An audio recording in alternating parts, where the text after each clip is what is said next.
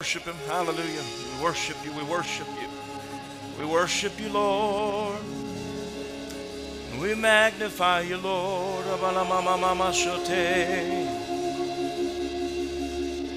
We worship you, Lord. We worship you. We worship you. We worship you. Hallelujah, Lord. Why don't you just thank him for the blood? Hallelujah. Thank him for the blood. Thank him for the blood. We thank you for the blood of Jesus. Redeemed, redeemed, redeemed, purchased. Such a great price. The blood of your dear son, Jesus, poured out for me. Thank you for the blood. We thank you for the blood. We thank you for the blood. The blood. Everybody say the blood. Thank you for the blood. Hallelujah. Thank you, Jesus. Hallelujah. We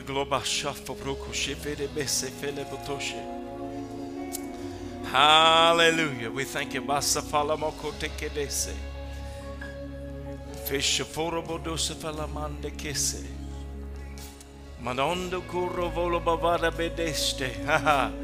We thank you, Lord. We magnify you. We glorify your holy name tonight. Father, we thank you for miracles, signs, and wonders. We thank you for the best gifts in operation tonight. We covet and desire earnestly for the gifts of the Spirit to move as you will, for the operations of the Spirit to flow as you desire in the right direction that you have. We come here ready, but we come here ready to abandon our plans just so that you can have your way and have your will in this service. Thank you for the move and the flow of the Holy Spirit. We'd rather have that than anything else. We're willing to get out of the way. We're willing to sit down and let you take control, and that's what we desire for you. We thank you, though, for unction. We thank you for utterance in the Holy Ghost. Thank you that you anoint these lips of clay. I thank you, Lord, that I'm anointed. I thank you that this congregation is anointed. There's a corporate anointing here to remove every burden, destroy every yoke. In the mighty name of Jesus, and all of that was purchased by the payment price of the shed blood of your Son, Jesus. We thank you, it's ours freely, and we receive it now in Jesus' name. We thank you for such a great and wonderful flow in this place. We make a demand on that. We make a demand, we make a pull on the anointing today. Come on, just pull right now. Just we desire and we pull and we make a demand on the anointing to flow. Hallelujah. Thank you, Lord. In the name of Jesus. And everybody said amen. Well, good evening, everybody. Good to have everybody here. I don't know if you've come ready to receive and come expecting, but I'm ready to flow. Praise God. And I'm ready to receive myself. You know, if you didn't come ready to receive, well, you might ought to start doing that. It'll help you. It'll change the way you leave this place. Praise God, if you just change the way you come into this place. But usually on a Sunday evening, you have people that are really, really expecting something from the throne of heaven. And so we're so glad that you're here. We've designated these once a month as meetings that are faith and healing rallies. So we will lay hands on the sick tonight. If you come here for a miracle, if you desire to have hands laid on you, we may lay hands on the entire building tonight. It's not like we have the largest crowd to where we can't get through everybody, but we can impart to everybody tonight. And I believe you'll receive something by the word of God as well. Amen? Praise the Lord. Hallelujah. If you have your Bibles, I want you to turn with me, if you would, to 1 Corinthians, the 12th chapter, starting in verse 1. This morning, we talked about a heritage of faith. I am so glad that I was raised up in Pentecost. I'm glad that at a young age that my parents had me around a church where there were tongue-talking people. Yes, hallelujah. And I wouldn't trade that heritage for anything. I'm glad that we were around the power of God. I wouldn't change that, trade that. I couldn't sell that or trade it for any other experience. And because of that, I continue to contend for the move of the Holy Ghost. And we'll continue to do so in this place and in this church as well. And it has to do as much with me as it does with you. Hallelujah. I said, it has to do as much with me as it does with you. We're in this together. And, we live in a cancel culture. You've heard that phrase, cancel culture. Everything's being canceled out. History. I've got friends that canceled out some church culture. Once they got new revy of something, they threw away all their faith books. I'm not kidding with you. I'm not using that as something, this is something that actually happened to some friends of ours, Rhema churches. Threw out Brother Hagin's books, got rid of them, moved on to something new. I know people that moved on to something new and got rid of the Holy Ghost because they were afraid of, offending people. Or they wanted something new to attract more people, and they use a back room so they don't offend anybody and kind of privately push people on that. Say, if you want the power of God, we got that to offer to you. But, we want to be a little bit soft. So they've canceled out certain things. Really, the world didn't start the cancel culture. The church did. It's kind of sad, but there's been things that have been canceled out. But we're going to endeavor not to cancel out the Holy Ghost in this place and the move of the Spirit. Hallelujah. Can you say amen? We desire for the power of God to flow in free fashion, whatever God wants to do. Now, we've seen a lot of wildfire. We've seen a lot of crazy stuff. But I'd rather have a little bit of crazy stuff than nothing at all.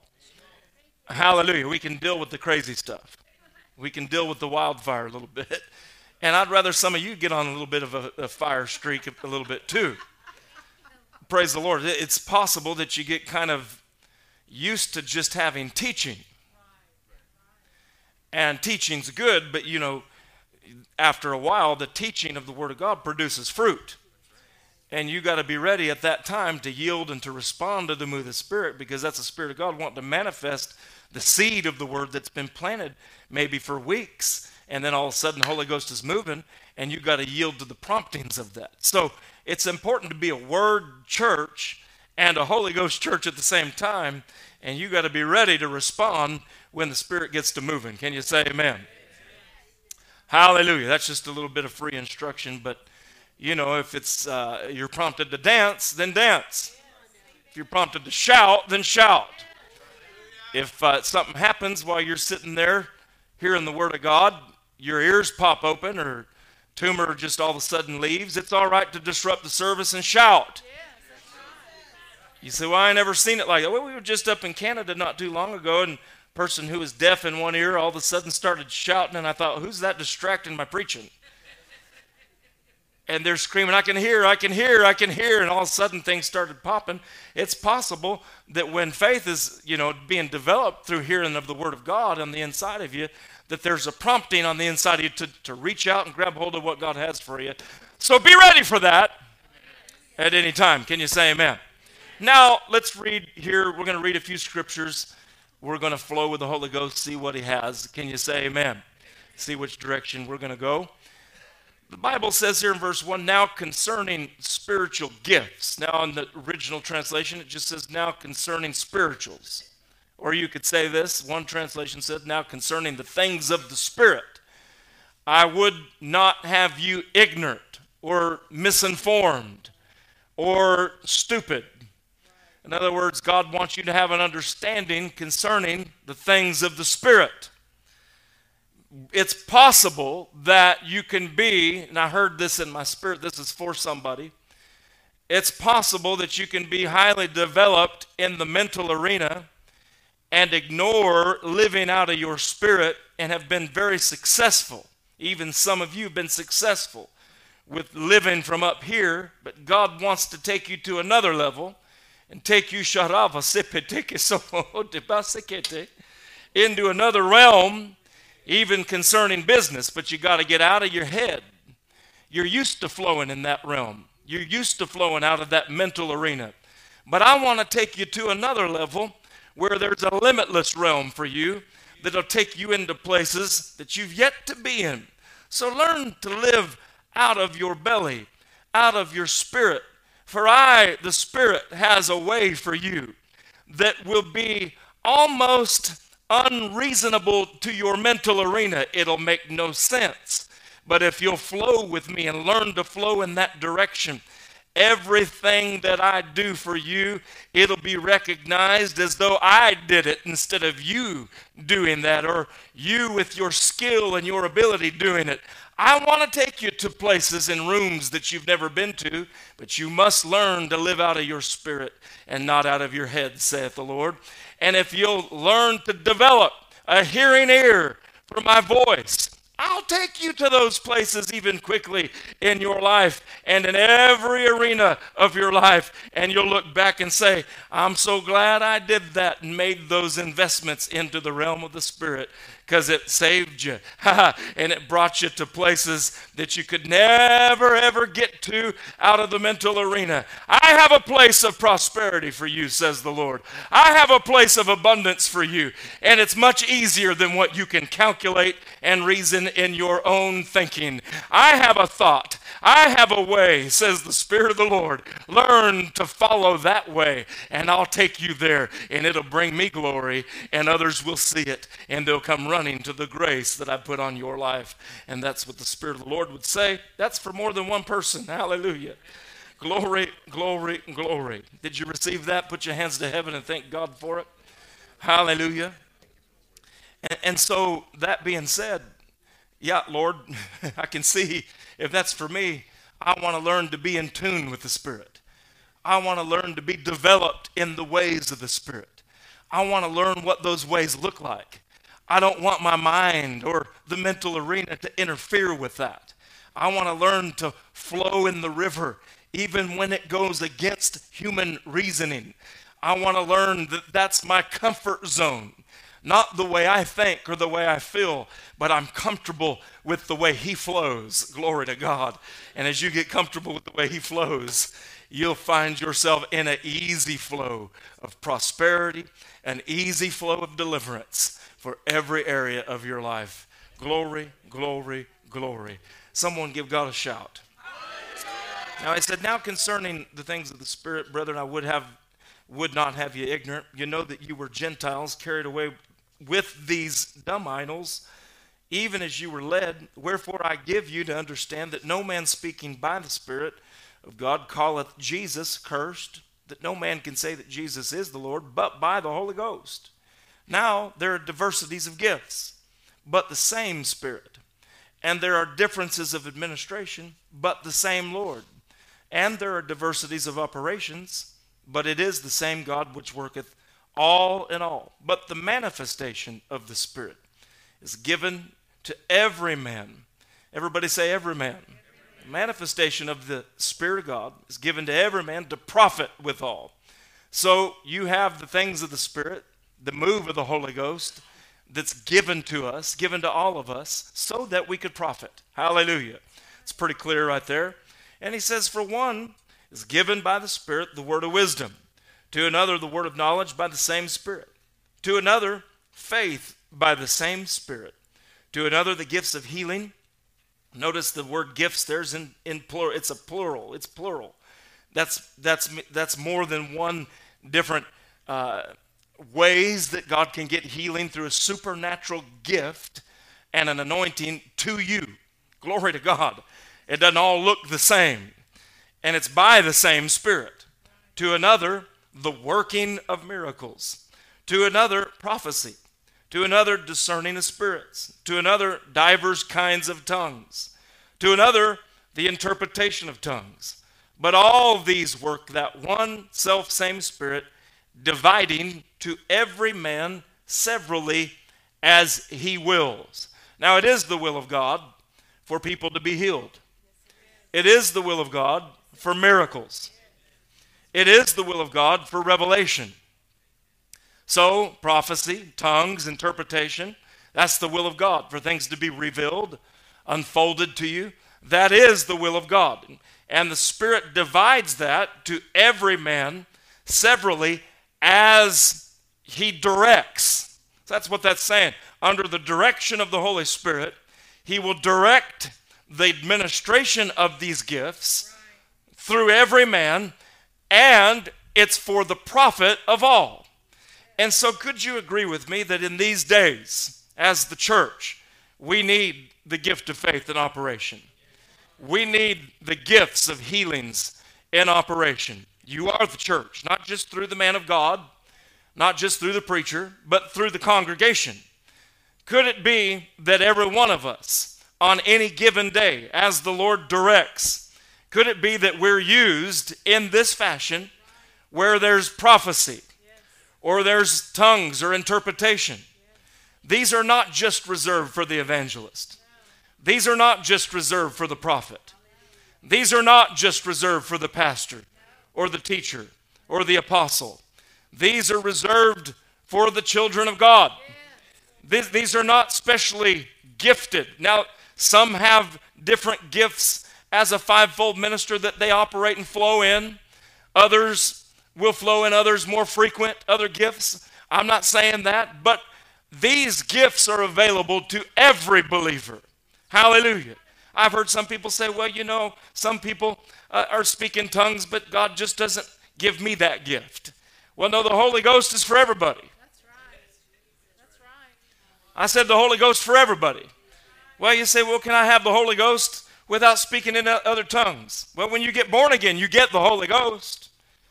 But you don't have the baptism of the Holy Ghost, a little bit different, and with fire. And so when you get filled and baptized in the Holy Ghost, you get tongues with it. It's kind of like when you buy shoes. People say, I like to buy those shoes, but do I have to have the tongues with it? Well, that comes with the shoes. So when you get the Holy Ghost, you get tongues with it. That's a subsequent experience that comes along with the baptism of the Holy Ghost.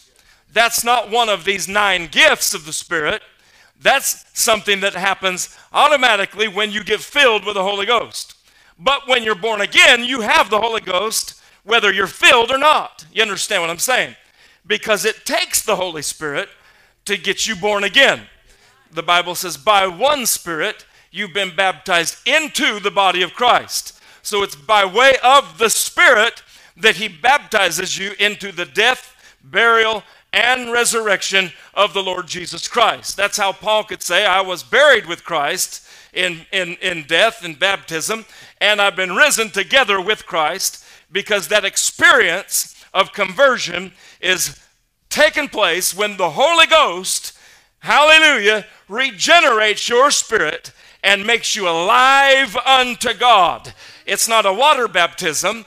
It is a spiritual regeneration where God, by His Spirit, glory to God, makes the stony heart alive towards God. Hallelujah. So technically, every believer has an experience of the Holy Ghost. But there is a baptism.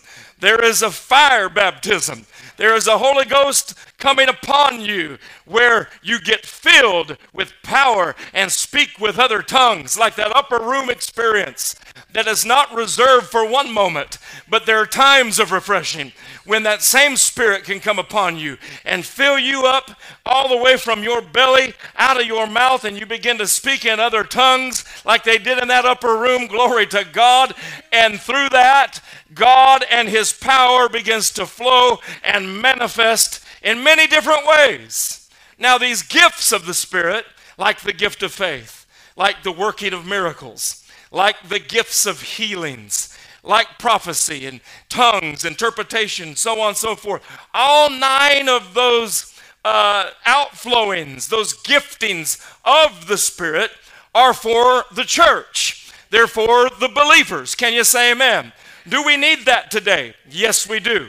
Are there people that come into the church and need miracles? Yes. But should we reserve it just for the church? No. We should take this to the outside. There are people in Home Depot that need a miracle. There are people in Walmart that need a healing. A lot of people in the Hemet Walmart need a lot of things. Deliverance, casting out of devils, all kind of, well, I found out you need it here in Marietta too, and you need it in Temecula and all other places. There are devils in every city. And so there's discernment that you need. Do you know that? You need the gift of discernment and a word of knowledge to flow. Boy, if you're raising kids, you need those gifts to be in operation. Can you agree with that?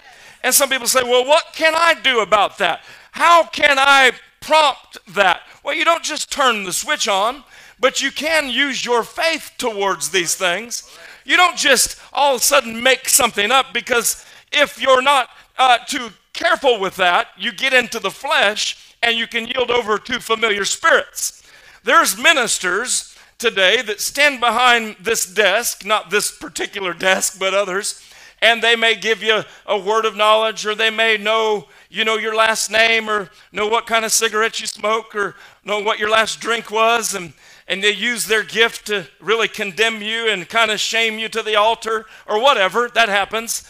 But they might know your cousin's name in prison and this and that, and we get all impressed sometimes with some of that, and some may be true and some may not be, but some actually bring attention more to the man or the person up there that's revealing these things, rather than bringing attention to Jesus. And that's the telltale sign of a familiar spirit, because anytime a miracle or a gift of the Spirit is flowing and it brings attention to the man, it's not of God, because these giftings are to bring attention to the Lord Jesus Christ and Him alone.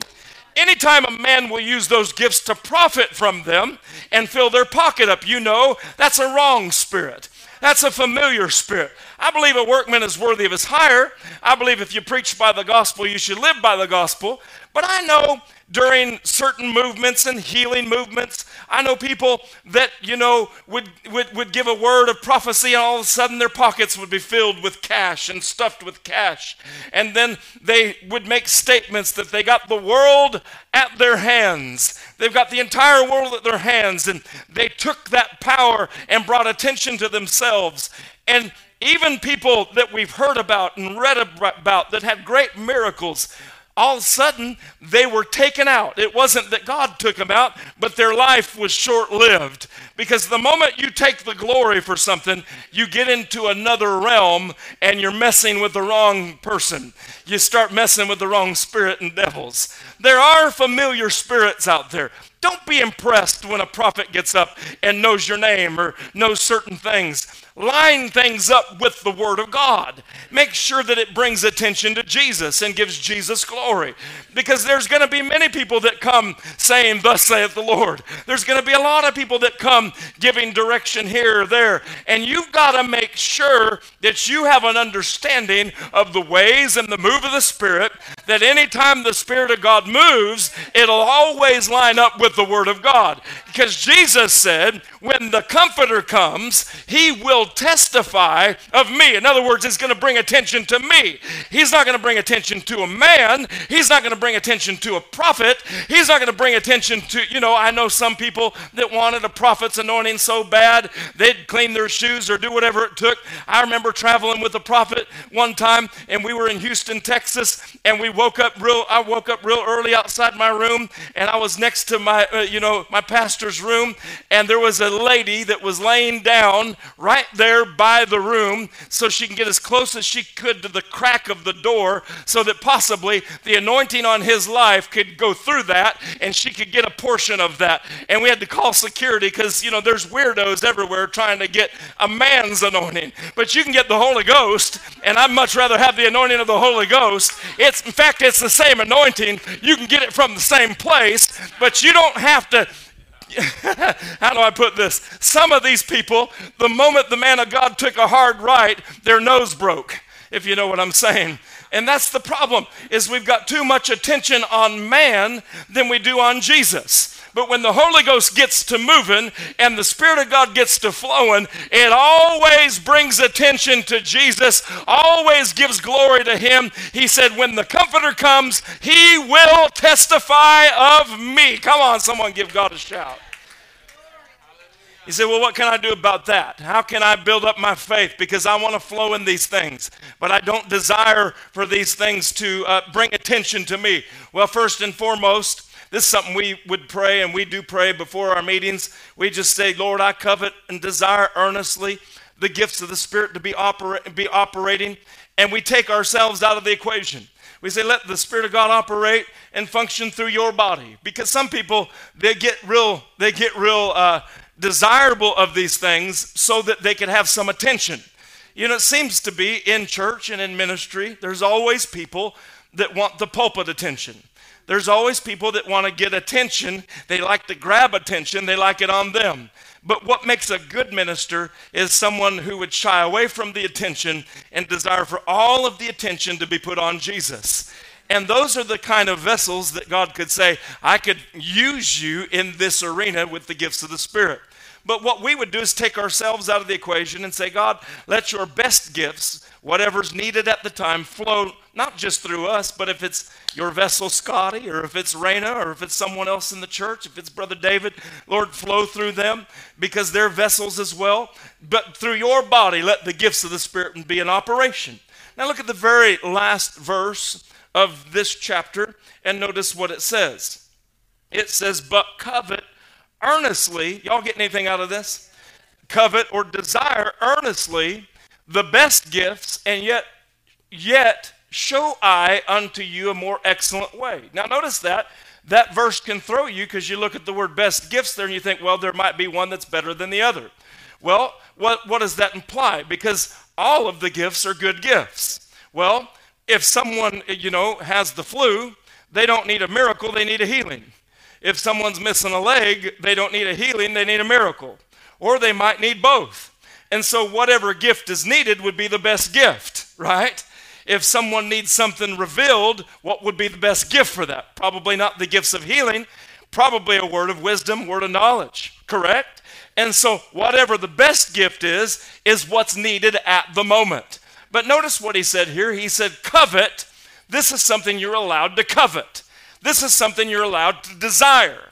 This is something that in the scripture you can actually put your faith on and say, God, I desire for this. I'm hungry for this. I want this in operation. If it's needed in my home for me to know where my children are at, I desire for the gifts of the Spirit to flow. If it's needed in my home to know what's going on with certain things, then I desire for these gifts to be in operation, the best gifts, right?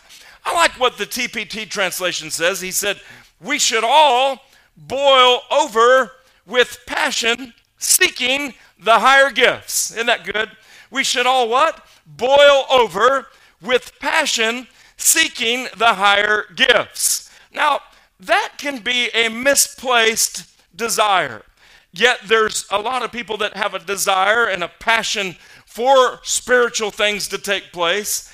They go off on certain tangents, and I'm going to talk about a couple of those tonight if I could, that really can be misleading and a waste of time spinning your wills and flesh. For example, and I want to deal with this in a certain way, we have this new thing in the body of Christ that people are doing called grave soaking. Anybody ever heard of that? Yeah, and it's not really new. People have been doing it for a while. One person called it grave sucking or mantle grabbing. So you've got grave soaking, you've got grave sucking. They're not literally sucking the tombstone, but what they will do is they will find a general or they will find a man of God or a woman of God, let's say Catherine Kuhlman. They'll find out where her tombstone is, and they'll lay on that, and they'll just soak there and sit there until they feel like they're getting her mantle. There's a problem with that.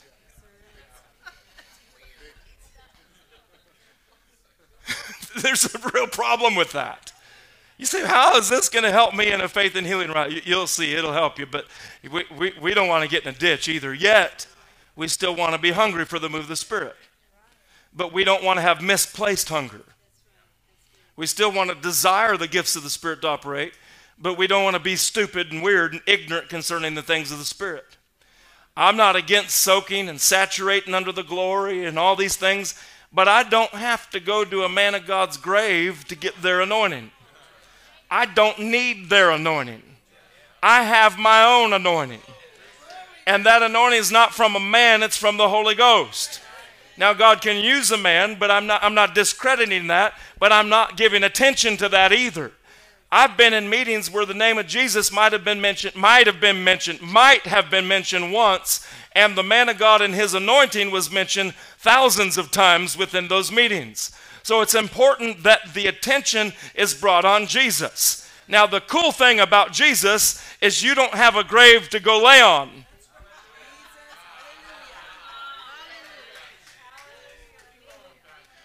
You don't have a grave to go sucking on. You don't have to go grabbing. Can you imagine these? We know a person who actually, there was a meeting in Oklahoma, and they would form a bridge with people, and they would hold these numbers. We were wondering, what are these numbers? They were house numbers. They were the address numbers that someone pulled. The minister actually stole the numbers off of Smith Wigglesworth's house. And said, they stole them and said, if you walk under this bridge, you will get their anointing. I'm thinking, that's all good, but where did he get his anointing?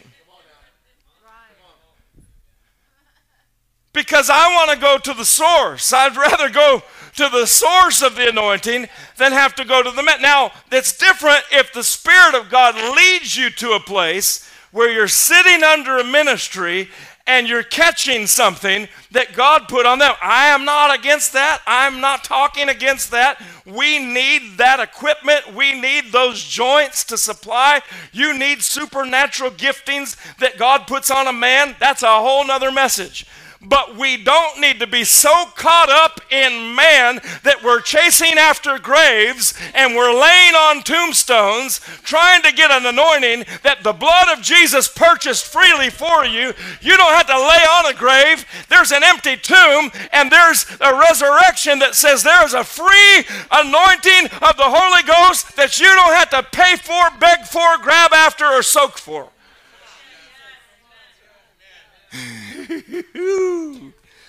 Are you listening to me? And so this soaking, sucking, grabbing type of ministry is a performance-based religion that's trying to get something that they don't really have an understanding of what they've already got. You're already anointed right now. Hallelujah. If you're filled with the Holy Ghost, you have the Spirit of God on you, and He is the minister of that anointing. Hallelujah. And He will divide severally as He wills. Praise God. You don't have to chase after these things. You can boil over with a desire and a passion for it, but don't get stupid.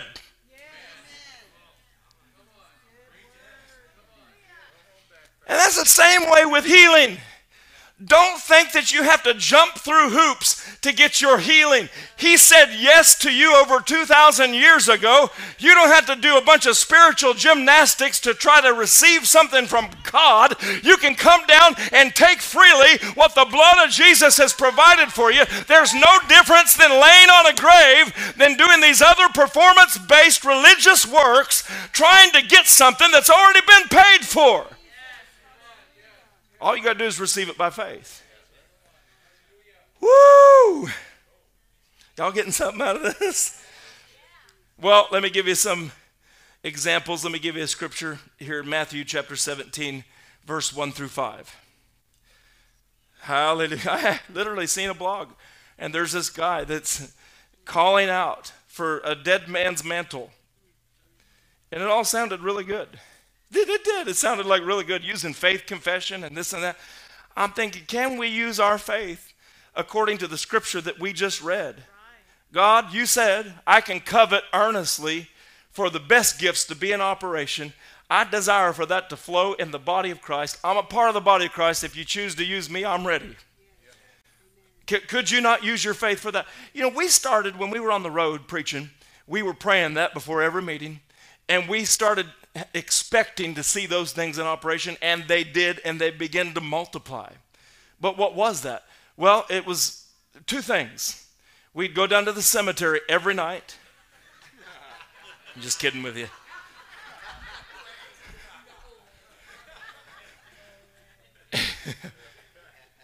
And then we cleaned our pastor's shoes. I'm not saying that's wrong. I did that until I rubbed through the finish on the shoe, and he said no more, and I started taking him to somebody to do that. But that was my job to do that. So it wasn't, I would have done that, and I would do that for any of you all, just like Jesus would wash your feet. You understand? That's more of, I'm not trying to purchase something or get something from you through being faithful to you. I think we should be faithful one to another anyway. I think we should prefer one another. I think we should be willing to give to one another. We should be willing to bless one another. We should be willing to go out of our way for one another. If we can't do it for one another, then if you're doing it for just one man, then we'd have to possibly check your motive and why you're doing that. Because if you're able to do that for one another and it just comes natural, then you'd probably do it for the guy on the street too. Thank you for your enthusiasm. Look here, Matthew chapter 17, verse 1. Y'all getting something out of this? And after 6 days, Jesus taketh Peter, James, and John, his brother, bringeth them up to a high mountain apart, and he was transfigured before them. His face did shine as the sun, and his raiment was white as the light. Behold, there appeared unto them Moses, Elias, talking with him. Then answered Peter and said unto Jesus, Lord, it is good for us to be here. If thou wilt, let us make 3 tabernacles here, one for thee, one for Moses, and one for Elias. And while he yet spake, behold, a bright cloud overshadowed them, and behold, a voice of the cloud which came out from the cloud and said, This is my beloved Son, in whom I am well pleased. Hear ye him. Now, was there anything wrong with Moses? Was there anything wrong with Elias? In fact, both of them were anointed. We know Moses stretched forth his rod. We could talk about different miracles that took place, but that's a pretty powerful, miracle when he stretched forth his rod, split the Red Sea, divided it. I mean, that took an anointing to do that. There was an anointing to lead and shepherd and pastor that large flock. There was an anointing on Moses, right? And so here you got Peter saying, man, we got all 3 of you here. Let's make a tabernacle. And there was a shadow that overshadowed the 2 of them. And God spoke and said, we're not doing away with them, but we're moving on into a new dispensation where you don't follow after a man's anointing under the old dispensation. God anointed kings, priests, and prophets. But now we're under the dispensation of the ministry of the Lord Jesus Christ. Hallelujah. And so did Elijah and Elisha, these prophets, did they have some powerful miracles? Man, did they ever. And so Peter probably heard about these and said, wow, man, you're still alive? If not, I'm going to lay on your grave. But being that you're here, let's make a temple for you, and you, Jesus. And God spoke and put a shadow over the 2 of them and said, we're moving on from that. There's a greater anointing. This is my beloved Son. Hear him. So we went from the law with Moses, right? And we went from the prophets, and now we're in the ministry of the Lord Jesus Christ. And it's important that as we hunger for the move of the Spirit, that we don't go backwards. Come on, somebody.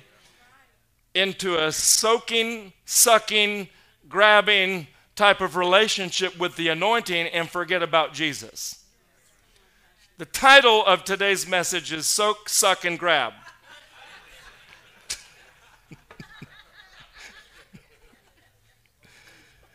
I'm just kidding. It's too late to edit that. It came out. Hallelujah. Check this out. This is the Old Testament. You could understand why they'd want to make a temple for Elisha. Look here in 2 Kings chapter 13, verse 20. I'm just going to move forward. Hallelujah. But I'm not going to lay on someone's grave. I don't even like the cemetery. I don't like the hospital. Look here, this is interesting. We see this. Elisha died, and they buried him. And the bands of the Moabites invaded the land at the coming in of the year. Look at verse 21. Verse 21. We're soaking for verse 20. Okay, there it is. And it came to pass, as they were burying a man, that behold, check this out, they spied a band of men, and they cast the man who was dead into the sepulchre of Elisha. And when the man, where'd we go? Verse 21. They cast the man into the sepulchre of Elisha, and when the man was let down and touched the bones of Elisha, he revived and stood up on his feet. Wow, think about that. So this might be where they're getting their soaking doctrine. But is it reverse? Yeah. Is there more power in an empty tomb prophet, who is Jesus, than a dead prophet who has the residue of anointings, who was anointed? This is true. This is in the Bible. They put a dead man in his sepulcher, and that anointing's on his bones, and all of a sudden that dead man began to walk and be alive, man. That's powerful. But do we have to go backwards? Man, think about this. If God has an anointing on a dead prophet, what about a living prophet today? Hallelujah. What about our prophets and ministers today? Not just fivefold ministers, but you're a minister. Hallelujah. And the same Spirit that rose Christ from the dead is on you. Hallelujah. Why are we pointing people to graves when we could point to an empty grave that produced an anointing of the Holy Ghost that is active through his body right now? Hallelujah. Could it be that this would be a shadow of foretelling of what happens when we accept the death and burial and resurrection of the Lord Jesus Christ? That when you receive Jesus, you're buried in baptism into his death, and there's a power on that death that puts the old man down, and through the resurrection you become a brand new person. That's what that's saying. But we want to bring attention to some mystical power and anointing that we see on a man. And could that be what Peter was saying? Man, I heard stories about his bones in his sepulcher, and they put a man that was dead in his tomb, and he started walking. Let's make a tabernacle for him. And God said, hear my son only. Was there anything wrong with Elisha? No. Was there anything wrong with Moses? No. But there's something better about this new dispensation, to where we don't have to go back to a performance-based anointing, sucking, soaking, grabbing, manipulation, begging. That's the right word for it, because really we look like a bunch of beggars trying to get something that we don't have a revelation of what we already have. If you are a tongue talker, baptized, Holy Ghost filled believer, you have the anointed the Spirit upon you, within you. You got an unction from the Holy One. You have the ability to flow in realms, glory to God, that you've never flowed into before, but you got to get an understanding for it, a knowing, and then start walking in that, start saying that out of your mouth. We need that today, don't we? We need the church flowing in that. We need the church flowing in that. Not the minority, not the preacher, but we need preachers that will teach people and empower people to walk in that, because these are the days of the harvesting. These are the days of evangelism. We were talking about that in some of the strong churches that we've affiliated with online, and different friends in ministry, where there's really a strong flow during this COVID time. They're having a strong flow because they desire to have outreach ministry. Why would God give you power if you're not willing to go do the work that requires the power?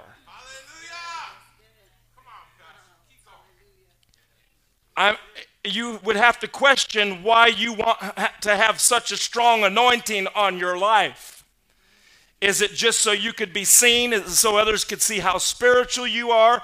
Or do you really want that power to flow through you into some motorcycle, group that don't know Jesus, that has their heart hardened, and all of a sudden Smitty comes up to them, and he's been desiring the gifts of the Spirit to flow, and he starts saying some things, and their ears perk up, and now their hearts are open for the gospel, and the love of God starts flowing, and they drop to their knees in an essence and say, what must I do to have what you got? What must I do to be saved?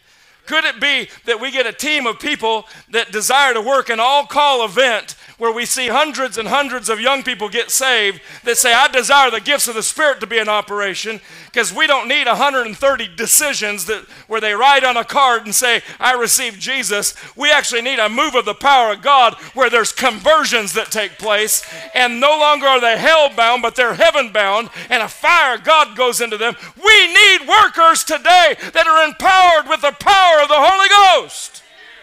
But our motive's got to be right. Our motive, this is part of my vision. This is a part of what we're called to do, to empower you. That other churches might be different where you're set up so that you can empower the preacher. I don't need you to empower me. That's my job, is to empower you and equip you for the work of the ministry.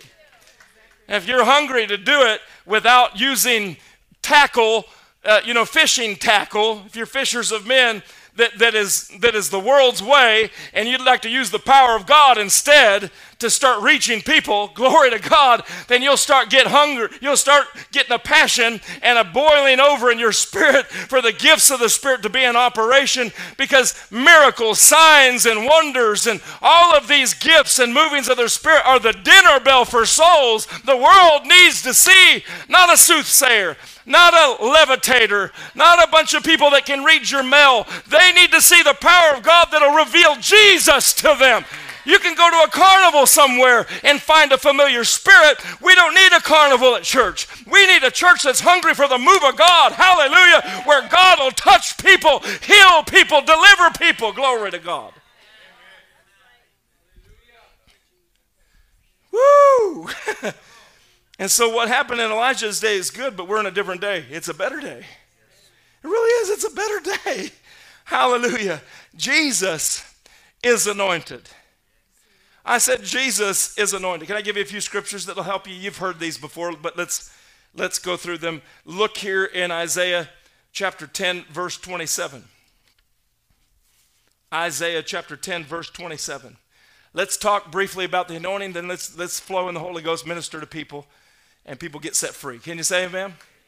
How many come you want to get set free tonight? You got some areas in your life you want to be touched by God? Tonight's your night. Hallelujah. There's an anointing here, and it's not pointing at me. It's the anointing of the Lord Jesus Christ. It's the same yesterday, today, and forever. And we're in a dispensation where he says yes to you, and he freely wants to flow into your life and set you free tonight. Hallelujah. Notice what he said here in verse 27. And it shall come to pass in that day. How about today? That's he's talking about right now. Not tomorrow. Not after you soak for 20 minutes. Not after you've been to Forest Lawn and camped out. We don't need a Forest Lawn ministry. We're taking the church van. Anyone that wants a stronger anointing, Forest Lawn, 10 a.m.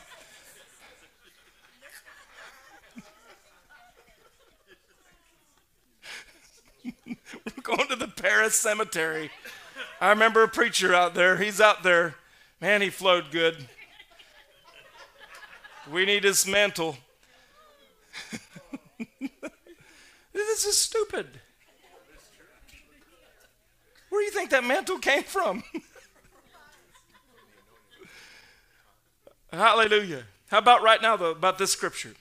Today, it shall come to pass that his burden shall be taken away from off thy shoulder, his yoke from off thy neck, and the yoke shall be destroyed because of not the soaking, Not the sucking, not the grabbing, but the anointing. How's that going to flow? The believing. Not the begging, but the believing. Not the begging, but the faith. Right? Faith in what? Right now, today, there is a yoke-destroying, burden-removing anointing, and it's not because I prayed so much, and it's not because I got the address from Smith Wigglesworth Home, and I've got those numbers in my house, and my house is now more anointed. No. That's all good if you felt led to do that, but I don't need that address. Not because I've been to the Holy Land or whatever. That's all good. You might get a revelation that's stronger from being there, but maybe you've never been there. Maybe you've just been to your own upper room experience, and you had a move of the Holy Ghost in your life, right? And that anointing in this day is a yoke-destroying, burden-removing anointing. What kind of yoke? Sickness and disease is a yoke. Poverty is a yoke. Burdens, all these kind of things that come on your shoulders, and all of a sudden you start caring and you start wondering if things are going to change, and it binds you and they hold you down. When you recognize that you don't need someone else's anointing to get free from that, but you are anointed right now.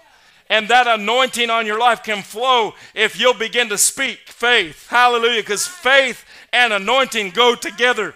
And when you begin to tap into it with your believing and your words, that anointing will begin to remove things off of your life that you've been holding on to for years. Hallelujah. Or that's been holding on to you for years. Because if you believe you're anointed, you'll actually go through life, hallelujah, burden-free, yoke-free, hallelujah. And it's today, in this dispensation, that anointing is on his body. You are the body of Christ. I hope you're getting something out of this. This isn't something that's, a hot apple pie in the sky and trying to get your hopes up. This is a reality. You are anointed. You don't need another man's mantle. You don't need Benny Hinn's coat. Whose do you want? Do you want Moses? You want Elijah? You want Catherine Kuhlman? You want Kenneth Hagin? Who do you want? William Brannan? You want to wear their coat? You want to get into their closet? Or do you want to get into the closet of the Lord Jesus Christ, and he puts a robe on you and he puts a mantle on you that's special made for you? What they had was for them, but how about you? Glory to God. I don't know if this is helping someone online, but I hope the right people are watching right now. You don't need to be an anointing chaser. You don't need to be someone that's chasing after another man. You got the Lord Jesus Christ. Just be like David and have a heart after God and have a heart after the presence of God. And just getting in the presence of Jesus, you'll come out drenched and soaked with the presence, the tangible presence and anointing of God. And others will see Jesus in you. They won't see a mantle on you and bring attention to that. It will bring attention to the glory of God. I'm preaching better than y'all are, amen, but this is true. Acts 10:38.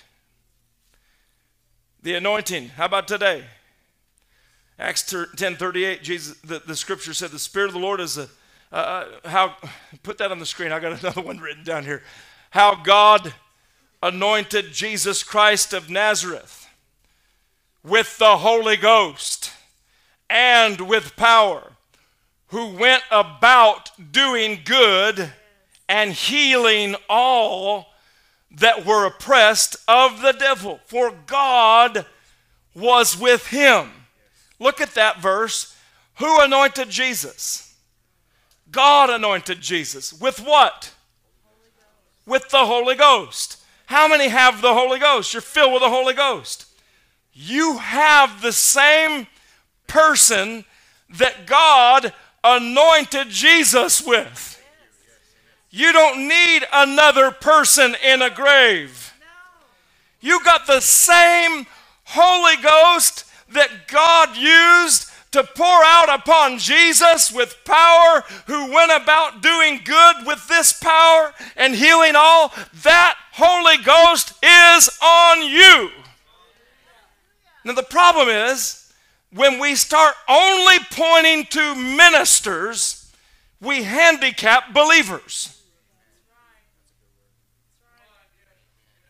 And how much more effective can we be if we actually empower believers, who's the majority, to go do the work of the ministry with the power of God, than just allowing one man for the masses?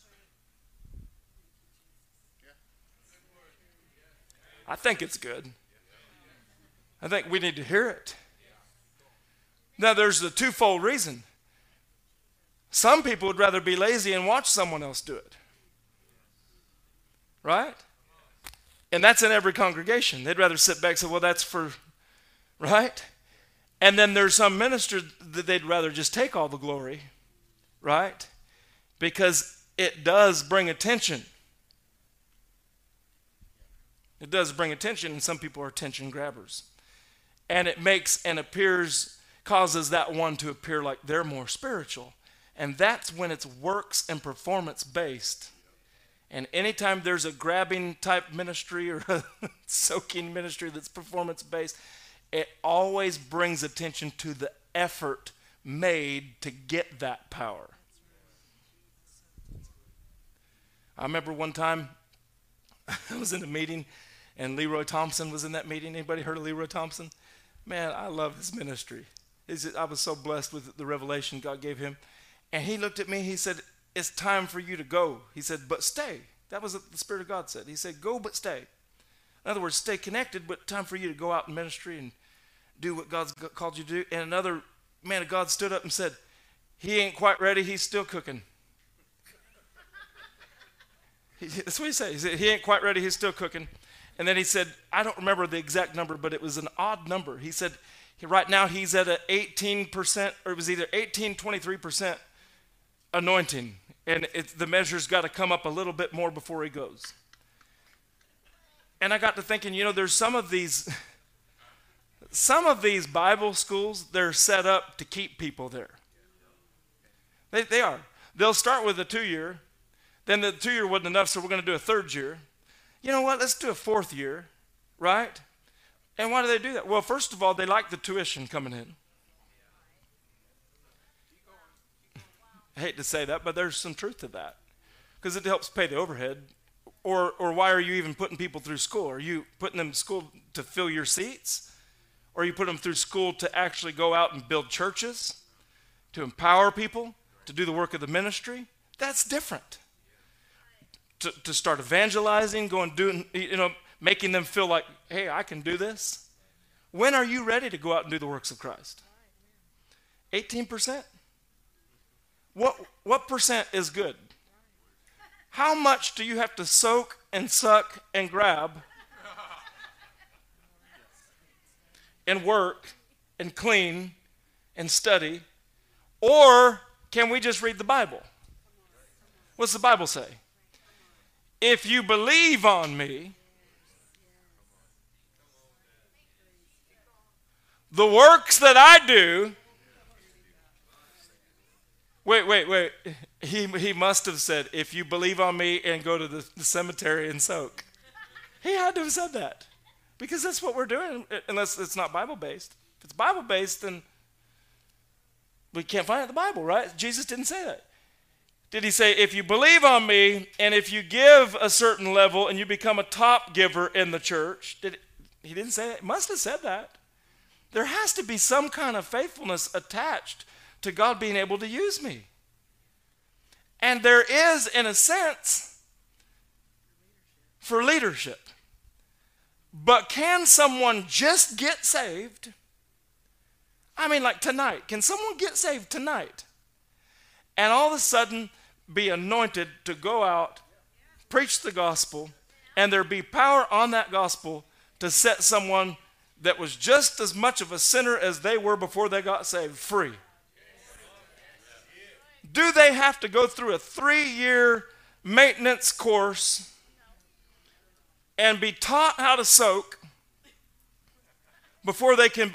I'm going to drive this point home because some of us still carry some of this baggage And we're such in awe of these people. Boy, their prayers, man, you could tell their prayer. They got the anointing, man. Look, he's a prophet of God. Oh my gosh. And we're just so in awe to where we're worshiping man and empowering them to only do the work while we sit by and we're just amazed. Wow, there's Moses. Let's build a temple for Moses. There's Elisha. Let's build one for him. And you too, Jesus.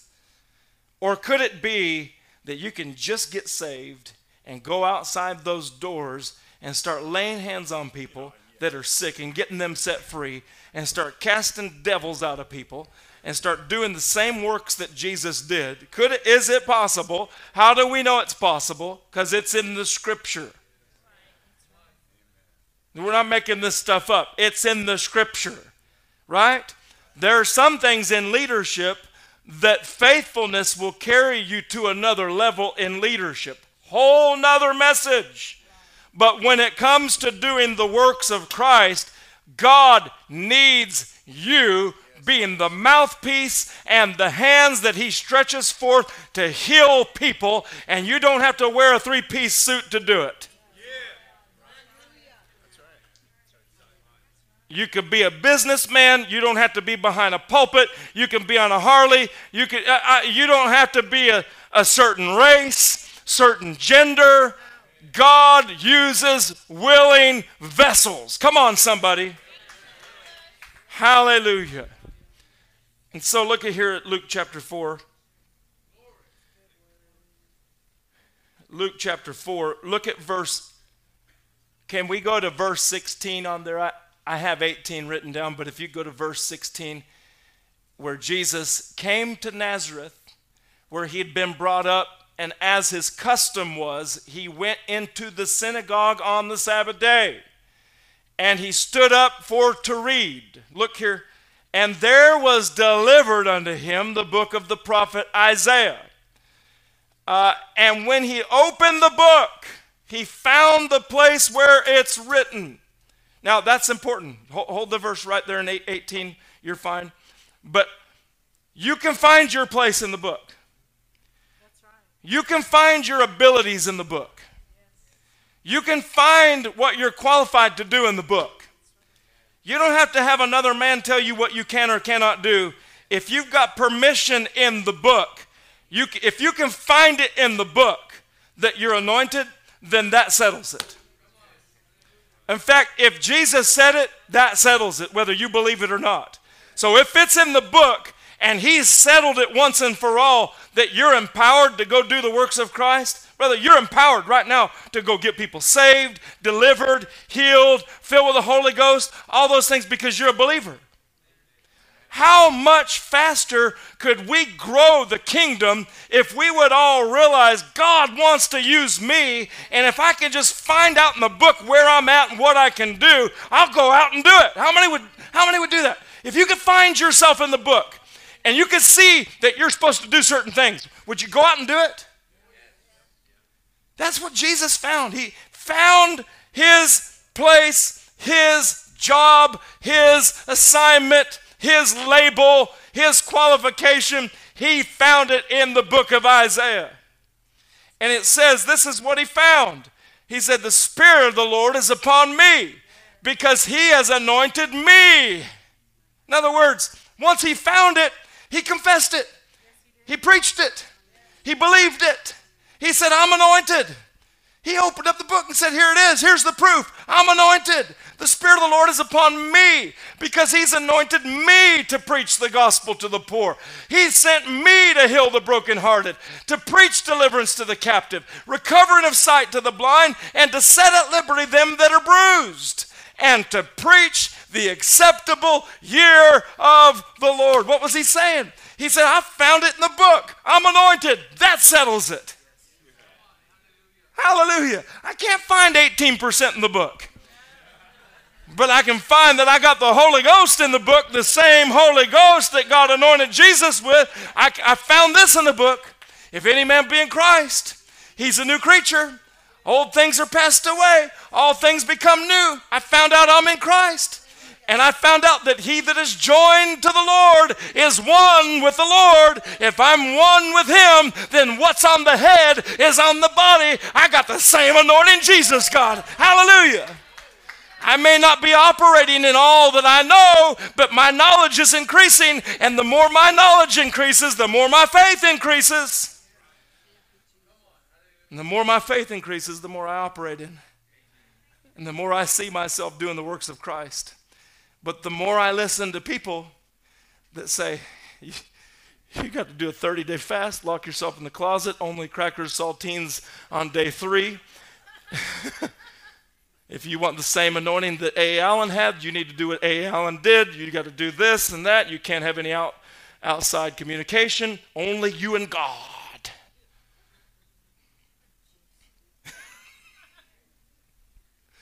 I remember one service, one of the last meetings with Brother Hagin.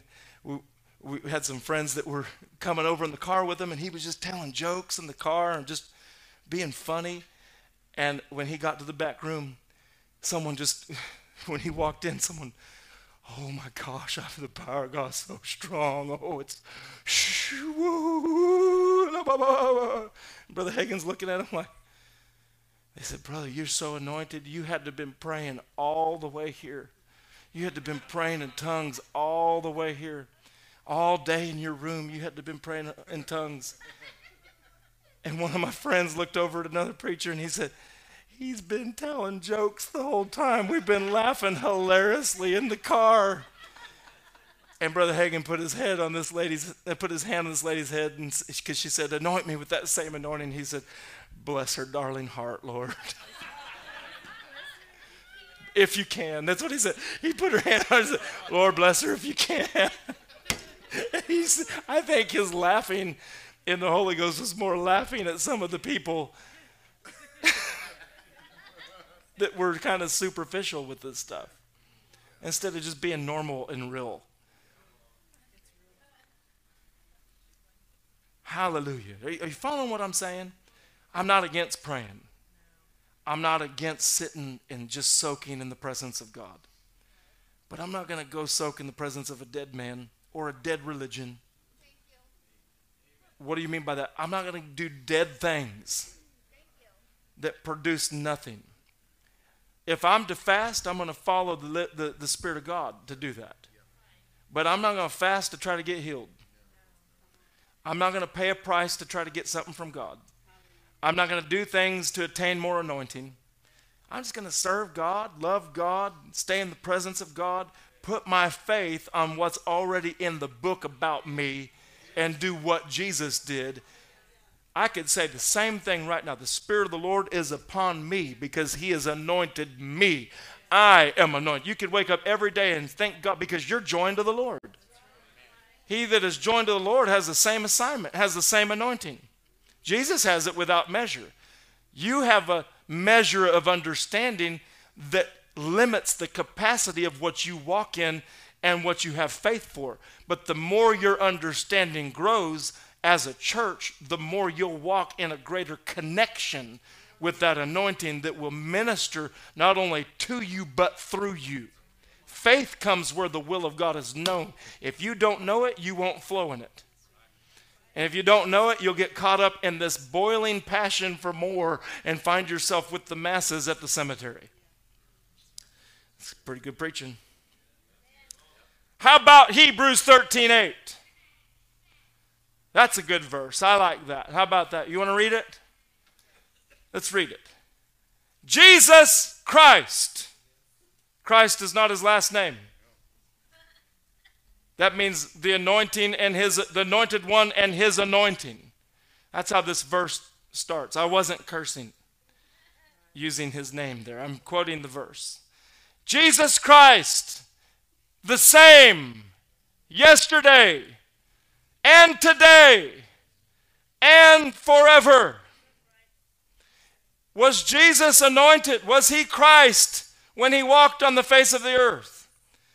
Did people run to him and want to touch him? And did virtue come from his body and drive out sickness and disease? Did that happen in the scripture? Was he anointed in his earthly ministry? Was that same anointing the anointing that was on David when he slayed Goliath? Was that same anointing the anointing that was on Moses when he split the Red Sea? Was that same anointing the anointing that was on Elijah when he took his mantle and he dried up the mud? Yeah, same anointing. But now on him, others are pressing in. They're wanting to touch his mantle. Why? Because when they touched Jesus or whatever was on him, come on, just like those bones collected the residue of anointing that was on Elisha, Jesus had a tangible anointing that would transfer from everything that was touching him on him and those that touched him. And when faith was applied, that anointing and power went into their body and drove out all manner of sickness and disease. Did that happen? I mean, we preach after instance about that. Now, if that happened yesterday, is that available today? According to the scripture, right? And if that's available today, is that available tomorrow and forever? Yes, because his anointing is the same yesterday, today, and forever. You say, well, how is that good news for me right now? If you have any kind of burden, any kind of yoke, or if you come with any kind of problem, you don't need something from a man. Jesus has the same anointing on his body. Hallelujah. In fact, you could have received when Marquise told you to put your hand on your neighbor's shoulder, because there's a flow that takes place when you believe by faith and that anointing goes into you, hallelujah, and sets you free. There's an anointing tonight that's the same anointing. Hallelujah. Acts chapter 19, you don't turn there, but let me just quote this. It says how God wrought special miracles, how? By the hands of Paul. What was that? That was a special miracle, a gift of the Spirit, an anointing that flowed through a man. But did it bring attention to Paul, or did it bring attention to Jesus? It brought attention to Jesus, right? And anytime that these men, for example, in Acts chapter 8, they had a gift on them, and Peter and John, they laid hands on people and they began to speak in other tongues and were filled with the Holy Ghost. And people out there would see it and think, man, I'd like to buy that gift. Remember that? You remember the story? They said, how much for us to buy that gift? We'd like to have it. And what did they do? They directed the attention right back to Jesus. Quickly. Why? Because you become susceptible to that unless you bring the attention to Jesus. And so God uses men with the same anointing, because men and women are parts of the body. I'm a part, you're a part, I'm a joint. James, you're a joint that supplies. Hallelujah. Steve, you're a joint that supplies. We all have our anointing, right? And with that anointing, it's the same yesterday, today, and forever. It's the anointing of the Lord Jesus Christ. And it has the same assignment, and that is to heal the brokenhearted, open up blind eyes, preach deliverance to the captive, glory to God, set at liberty them that are bruised, open prison doors, glory to God, unstop deaf ears, heal the sick, raise the dead, cast out devils. Can you do that? Yeah. Can we do that tonight? Yeah, that's what we're about. That's what we're supposed to do. But does it stop here? Is it just something we do up here? No. We got to take this outside, David. I know you know this. You do this, man. You work on a car and then find someone to minister to. That's just how it is. With some people, they got a heart for that. I know you're about that. This church is an outreach church. We're about that. We love outreach. But how much better are we empowered with the power of the Holy Ghost and the gifts of the Spirit and the understanding of the Spirit of God flowing in us through ministry? How much more effective are we and more powerful are we about converting people, the hearts of people, changing lives with the power of God, healing the sick? How much more effective are we with the move of the Holy Ghost in the church? Much more. And in meetings like this, you could get healed and you could also get ministered to, where you get filled up with the power of the Holy Ghost, so that when you leave this place, you leave charged with some power to put on somebody else. Problem is we've got God, and we treat God like a gumball machine, and we turn that machine, and we want this from God, we want that from God, we want this, and we want that, and everything we want is supposed to be added to us. In other words, it's not something we should be going after. These things should be added to us. I get it, we got a faith list, that's all good, but some of that stuff could just be chasing you down with you putting the kingdom business first. I don't know why I'm on this, but I hope this is helping some of us. We got to get busy doing the work of the ministry. We're busy. We got to get busy planning and scheming and coming up with these ideas. We're doing all that. But man, how much easier with everybody involved and equipped with the power of the Holy Ghost to be proof producers of the resurrection of the Lord Jesus Christ. And not only that, some of you parents, your kids need to see you flowing in the Holy Ghost. They need to see the power of God moving too. They need to see that. I'm talking about the little kids. I know when I was a little kid, we were laying hands on our G.I. Joes and they were falling out under the power of God. Our transformers were being transformed into vehicles, man, by the power of God. We were doing things that we seen in church. And now we grow up knowing that stuff is readily available at any time. And we see the curse try to come in even in our homes, and no, that's not acceptable. I woke up about 3 o'clock this morning, and I hear my wife praying in tongues and saying, no, you don't. No, body, you're normal. And I'm thinking, that's what we know to do. That's how we roll. We don't go to the Google and find, oh my gosh, and start worrying. No, we deal with it right away, man. I didn't have to say, honey, you all right? Because once she spoke the word, I thought everything's good, man. I can go back to sleep. Hallelujah. Because I know when she says normal, it's normal. I know when I say normal, it's normal. I know when I say you got to go, it's got to go. Because we're not just saying it out of our head, but out of our spirit with an anointing on our words through a rhema revelation of what we know. When that comes out, praise God, that mountain has to move out of your way. Hallelujah. That's why we don't need some patty cake type circus church where everybody feels good. No, we need the power of God in our church. Come on, somebody. Not a light show, skinny jean light show.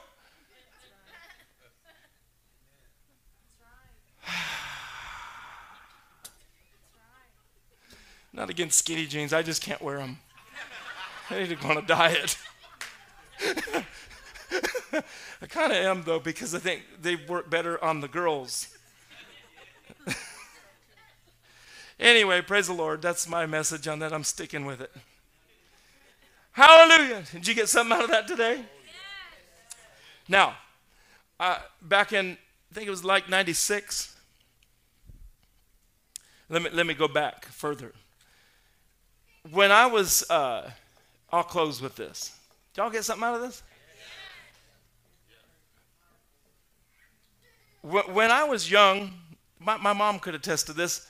I had an extreme case of scoliosis. You remember that? And they were talking about putting me in a brace. They were talking about me being inhibited with my walking, different things like that. And they took x-rays, and you could see it. You could see a curvature of the spine. And at a young age, I'm so glad I was raised in a power church where we believed in the power of God. You know, they took one of the chairs, and we've all seen it, and you've been in the meetings where they pull out the foot and the leg comes out. I've actually seen people pull out the shoe a little bit to see that move. You see that move? It just moved. As a kid, you know, we're wondering, is that real, or did he pull the leg? Or is that guy Gumby and his leg stretch? You know, as a kid, you're kind of wondering what's going on. Some adults, too, they're wondering, I don't know about that. But we had an evangelist come, and he was doing that kind of thing, and one night, this is true, right? And I'm a believer of the gifts of the Spirit. And however God wants to operate, there's different operations, diversities of operations. Now, if it's through a chair or spitting in mud, putting mud in your eye, whatever, there's different ways, different administrations. So they pulled the chair out, and I didn't feel anything. But he said, there it goes right there. You see that? You've probably seen it. And one of my legs started growing out. And all of a sudden, I knew something happened. My mom knew something happened. So we thought, we're going to go prove this out. Let's go to the doctor. Went to the doctor, took another set of x-rays. That was completely gone. I mean, my back was completely and totally straight. I got to see that as a young child. And you've come too late to convince me that stuff's not real. Are there people that pull out the heel of the shoe and stretch it? I'm sure. But man, that day, that was the real deal. You probably could tell the story better. But since then, I have, you've been called to the ministry, started preaching at a young age. And while I started preaching, we'd minister to the sick. We always ministered to the sick. And we always ministered to people that had issues in their body. I found out that people that had back problems that would come in our services early on in our ministry would get healed. I mean, just instantly, their back would straighten out, their joints, they had pain in their joints or their shoulders. I mean, we would do some odd, unusual things that the Spirit of God would show us. I remember one time hitting this 80-year-old lady in the back. I'm thinking, why am I doing this? The Lord showed me. And I said, can I touch you? I didn't say hit you. I said, can I touch you in your lower back? She goes, well, that's where the pain is. I said, well, turn around. And I was younger, and I was just kind of going to do whatever God told me. And I just went back, and I just, boom. She crumbles to the ground. I thought, dear Lord, you're getting me in trouble.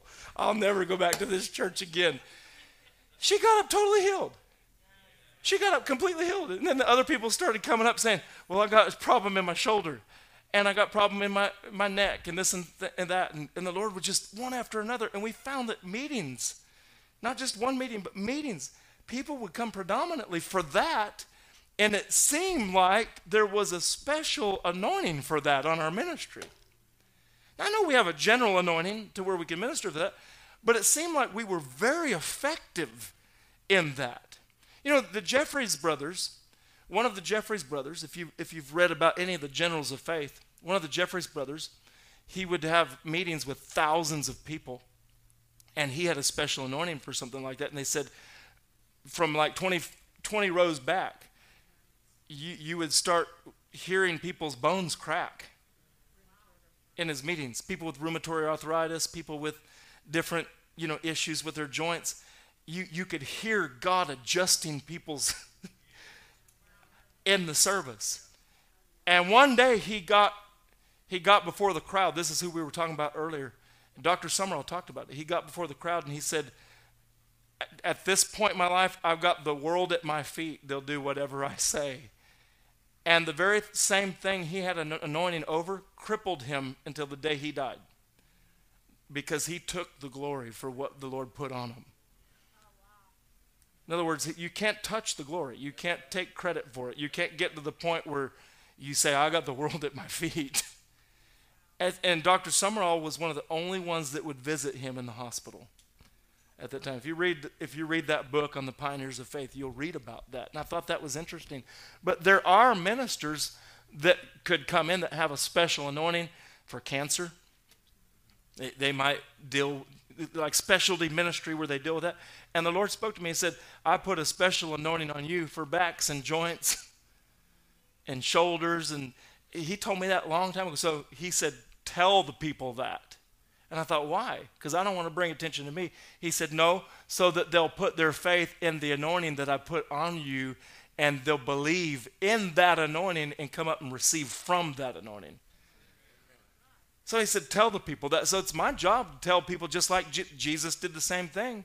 In his meeting, he said, the Spirit of the Lord's upon me. He's anointed me to preach the gospel to the poor. I mean, what was he doing? He was telling the people, I'm anointed. The anointing's on me. And then back in 96 in La Puente, California, I remember I was with Ed Dufresne, and he said, put your hands out. He said, I'm going to lay hands on you, and the fire of God's going to go into your hands. And there'll be a special anointing for healing that'll be in your ministry from this day forward. He put his hands on me. The fire of God hit me. I did a back somersault flip, whatever it was. I was not that flexible. I'll never forget it, though. From that moment on, I knew it just came on me right now. It just came on me. I could sense it right now. I knew when that come on me that was for a special service in the kingdom for healing the sick. Glory, as I'm talking right now, I'm not bringing attention to an oil, feathers, anything like that. I'm just saying the Spirit of the Lord is upon me. It's the same yesterday, today, and forever type of anointing that Jesus talked about. It's his anointing, and it's for you if you believe. And when hands are laid on you, that anointing will go into your body and drive out all manner of sickness and disease. In fact, you can come up tonight. If you have back issues, you can leave this place tonight without them. You say, well, how you say that so boldly? I know if you come up in faith that there is that special anointing, like the special miracles and healings through the hands of Paul on this ministry, and the Lord told me to bring attention to it so people would put their faith in it and be healed. Glory to God. Now is this helping anybody? Because we're talking about the anointing. Do you have to soak for this tonight? Do you have to go to the grave for it tonight? No. You can receive it, right? Same way the woman with the issue of blood did. She said, when I touch the hem of his garment, I shall be made whole. Right? Same way. And so we were in Costa Rica having meetings.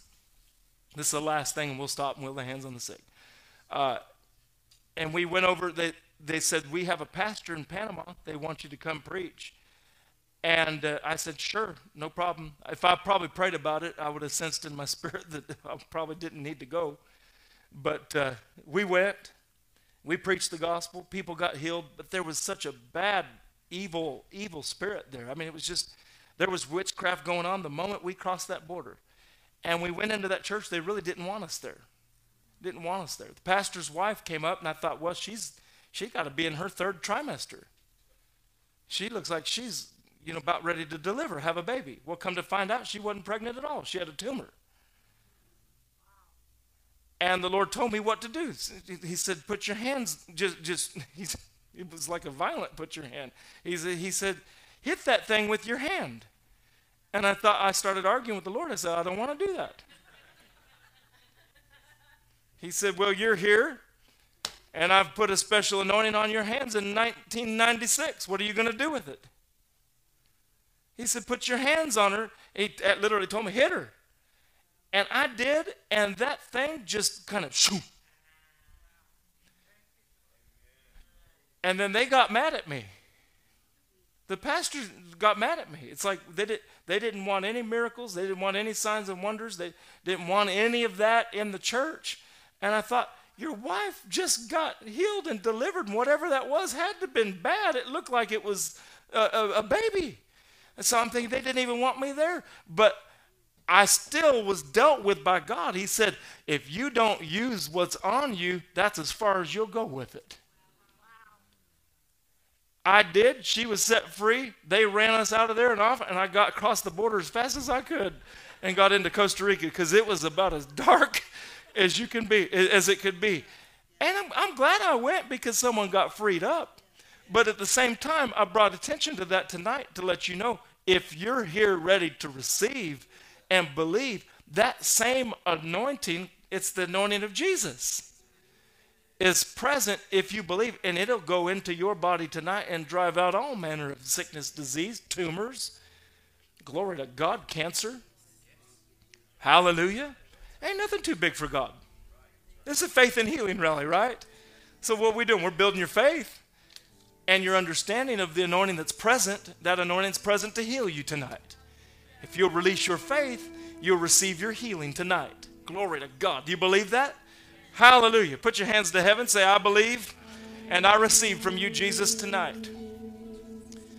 I believe, Father, that you put your anointing on men, and men can deliver the goods for me to be set free. And I receive tonight just as if you were here, Jesus, laying hands on me to set me free. In Jesus' name. Glory to God. Glory to God. Hallelujah. Thank you, Jesus. We glorify you, Lord. We glorify you, Lord. We glorify you, Lord. Thank you, Lord. Thank you, Jesus. Thank you, Jesus. Thank you, Lord. Hallelujah. Thank you, Lord Jesus. Thank you, Lord Jesus. Glory to God. Glory.